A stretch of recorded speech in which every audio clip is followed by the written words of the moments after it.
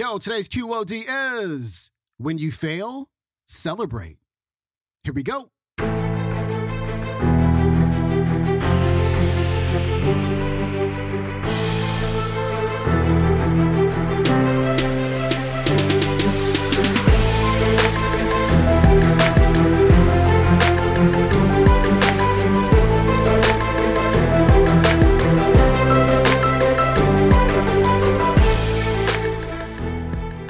Welcome back to the Quote of the Day Show. I'm your host, Sean Croxton of SeanCroxton.com. We've got Carla Harris back on the show, and today she's going to encourage you to take risk.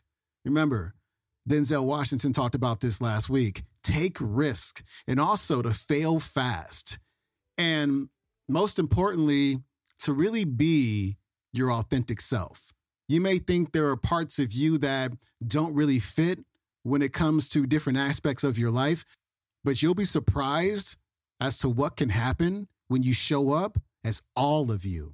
Carla Harris, coming up. Now, as I turn my attention to powerful, impactful, influential leadership, it's all around the letters in the word leader. The L stands for leverage. Powerful, impactful, influential leaders understand that there is no monopoly on intelligence.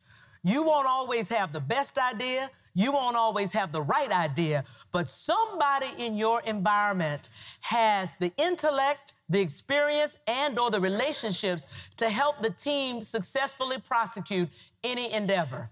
And if you are a powerful, impactful, influential leader, your job is to create an environment where those who are working with you, notice I said with you and not for you, those who are working with you want to contribute their out-of-the-box ideas.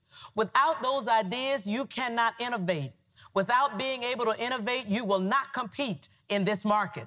It is all around innovation. So it is your job to create an environment where people are clear that there is no retribution for making a mistake, because if there is a big retribution for making a mistake, they will not take that risk. And you need people with a mindset of being comfortable taking risks. That's the only way you're going to be able to innovate.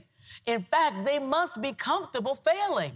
You need to create an environment as a leader that it's okay to fail. Take a page out of the technology industry's book and just fail fast. And oh, by the way, when you fail, celebrate. Say, you know what? Nice job, Roger. Way to go, Renee. If we had not taken that risk, we would not have the following information. So it didn't work. But here's what we learned. Let's leverage that into the next opportunity. Let's leverage that into the next try. So it's all about creating leverage in your team. If all roads lead back to you, then by definition, your success as a leader is going to be capped. Why? Because you're one man, you're one woman.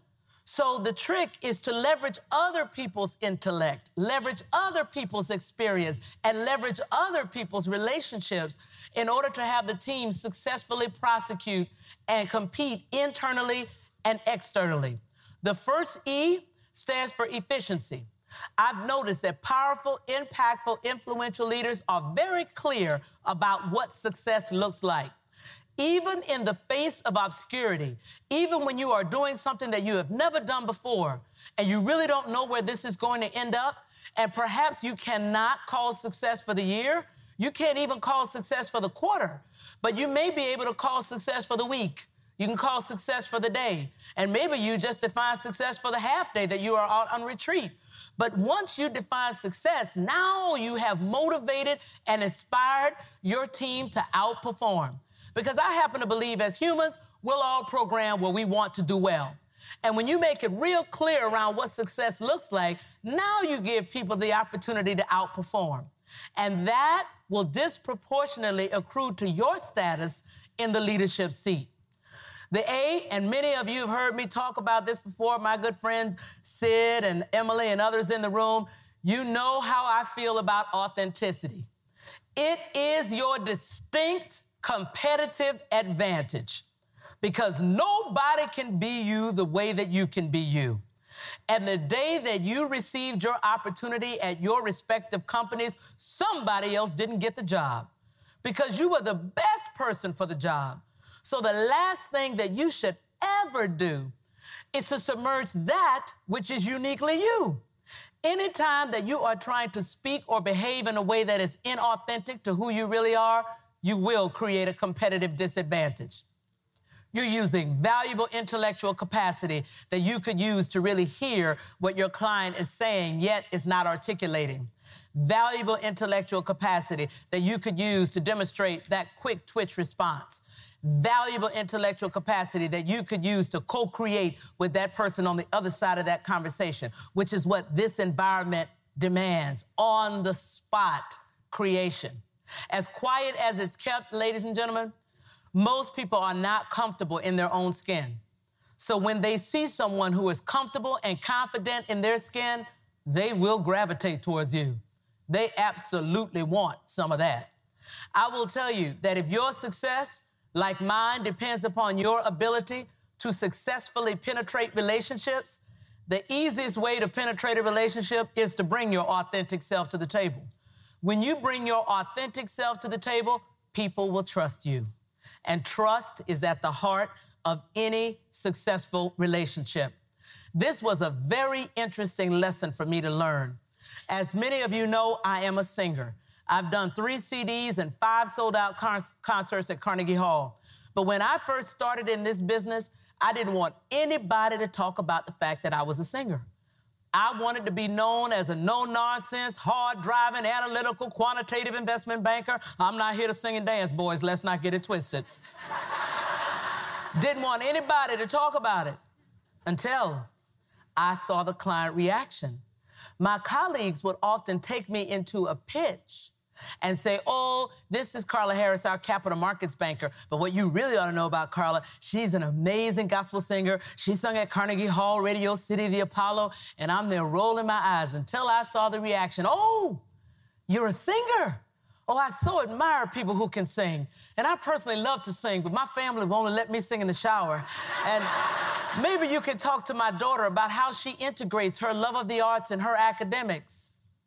And there we were, having a 15-minute meeting before the meeting. Are you with me, Catalans? The meeting before the meeting. So when I sat down to pitch, they heard me with a different ear. They saw me through a different lens because Carla Harris, the singer, was allowed to be in the room with Carla Harris, the banker.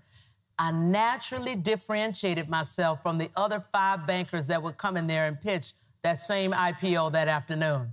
So now, whenever I go into a new situation, I bring Carla Harris, investment banker. I bring Carla Harris, the prayer warrior. Carla Harris, investment manager. Carla Harris, the singer. Carla Harris, the writer. Carla Harris, the speaker. Carla Harris, the mother. Carla Harris, the golfer. Carla Harris, the football fan. I bring all those Carlas to the table.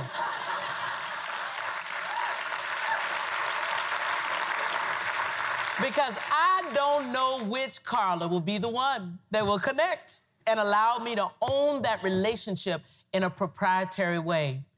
Your authenticity is at the heart of your power, and it is at the heart of powerful, impactful, influential leadership. And it is imperative that if you are sitting in the leadership seat, that you bring your authentic self to the table. Because when you bring your authentic self to the table, you will motivate others to bring their authentic selves to the table. And anytime any of us is in an environment where we can be who we really are, we will always outperform. And once again, that will accrue to your status in the leadership seat. That was Carla Harris. Her website is carlaspearls.com. You can watch today's entire talk on YouTube. It is called 2018 Catalyst Awards Conference, Carla Harris. All right, we got Zig Ziglar tomorrow, and I'll see you then. I'm out. Peace.